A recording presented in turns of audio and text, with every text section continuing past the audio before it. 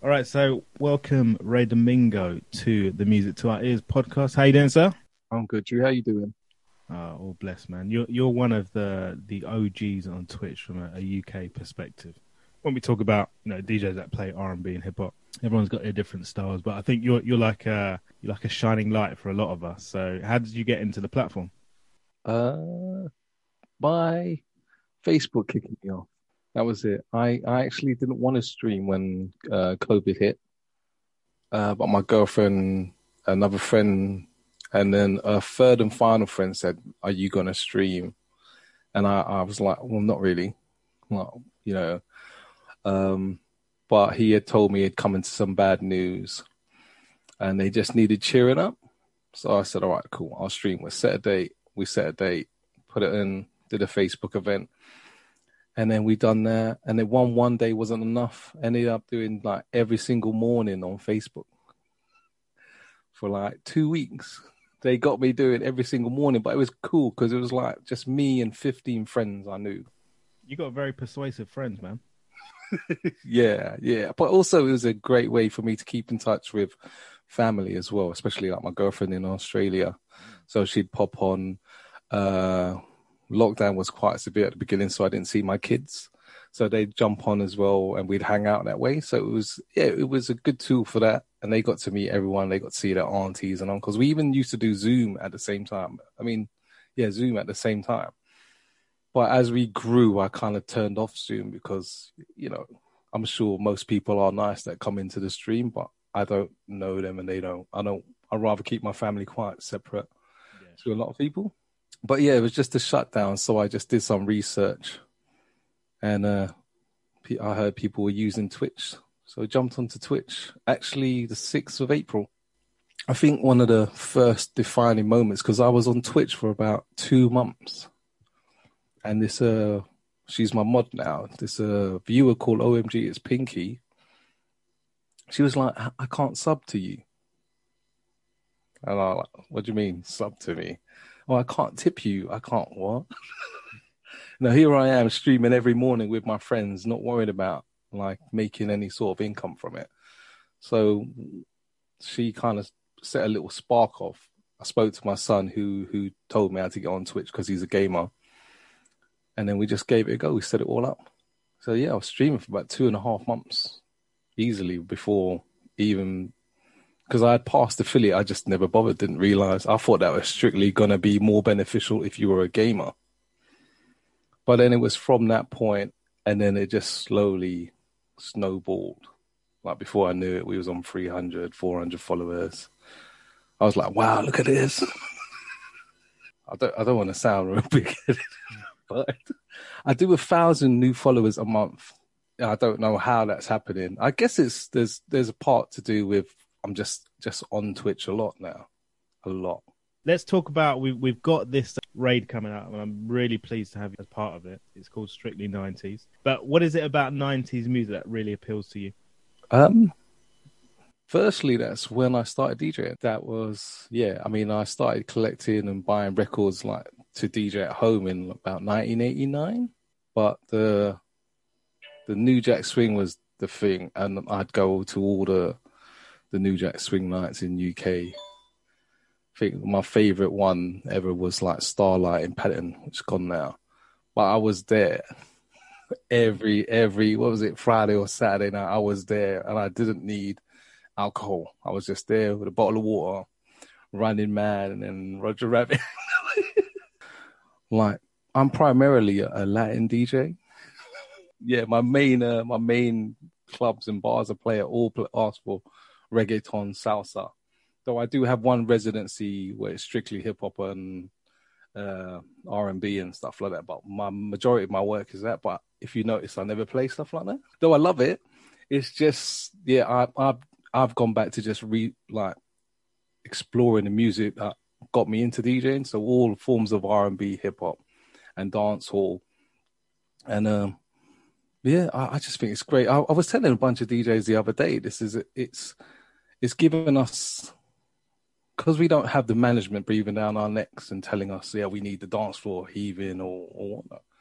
it's given us a chance also to bring back what we used to do, which was also become like the tastemakers. Yeah. You know, we could influence people and explore people. I did a set just last week and I was like hesitant. I wanted to do it for a while. I've dropped, like I do a mellow, chilled R&B set on Mondays, I used to anyway. And every now and then I drop in a Filipino R&B artist. Primarily they split singing in English, but I did a full set of R&B artists with Asian heritage. So like Thai, Cambodian, Malaysian, Taiwanese, Philippines, Japan. And it was just, the reception I got from it was amazing. It was like, and before I'd be reluctant to do that anywhere, at any sort of time, you know, not even as a warm up would I bother trying to explore those crates and drop them and share them. Cool. So let's talk specific records that influenced you. We're going to go for a top 3 in terms of 90s records. Number 3, go for it. 93 Till Infinity is going to be the top hip hop record for me. It took a lot of the edge off hip hop, so it wasn't as hard and braggadocio, that track in itself. Yeah, Souls of Mischief, 93 Till Infinity. No, just the record. I just liked the vibe, the beat. It was to me, it was different, very different. Like, don't get me wrong, I love your Rakims and your Public Enemies and stuff like that. But from the 90s, that sticks out. And it's always something I would go to and play. Even to this day, I still feel the same vibe and energy. Okay. Number 2 would be, there's several tracks I would pick from this group. But I'm going to go with Come and Talk to Me, the hip hop remix by Jodeci. Yeah. I mean, it had every element that I love. It's got the hip hop beat, firstly, and then the vocals, and then the video, and then the outfits. Yeah, it's just a great record. I even foolishly almost attempted to sing this at a pageant as a guest. No, this would have been the mid-90s, or early 90s. I think that record was like 91, 92. That's an anthem. Like I still remember what the record sleeve looks like with them in their orange leather jackets. And so, number 1, what are you going? Number 1. This is an important pick, Ray. I'm gonna go with, like, there's 2. I've got to pick a New Jack Swing record. There's 2, but I'm not gonna go with my favorite. I'm gonna go with the one that actually made me like love New Jack Swing, and that was Fantasy by Guy. It was everything. To me, that track was everything. It was like, you know, it was slick. It was fun. You could dance to it. I don't know, man. Maybe it was a summer of love for me. I don't know. But that record, like, there's loads of guys' records. Don't get me wrong. There's I Like and Groove Me and Teddy's Jam. But that one totally blew it out of the park for me. In fact, it blew it out of the park for me. I don't play it so much now. Like I have that thing where you don't want to overplay something. I could play loads and loads of records, but I don't want to overplay that one. Like, I wouldn't drop that in every set. 3 top selections, man. Again, appreciate your time. Before we go, can I just ask you about what plans you got for the future? What's the next level? I'm definitely going to keep streaming. I'm actually exploring other avenues of streaming. I don't know which format. I'm looking around, and I'm looking at, I don't know. I'm just looking out there. I'm looking at these battles and these competitions, but more so on the hosting side of it all. But I don't know. I'd like to do it as a part of a team, only because I think what I'm looking at when people do the hosting on streaming, it's like a one-man job, and you need to be like an octopus or something with several heads. And I don't think it works that way. I think, you know, as a host, you've got to be present in that stream and allow for others to do so I wouldn't mind, but I'm just exploring it. I think there is so much, like, well, we've just scratching the surface.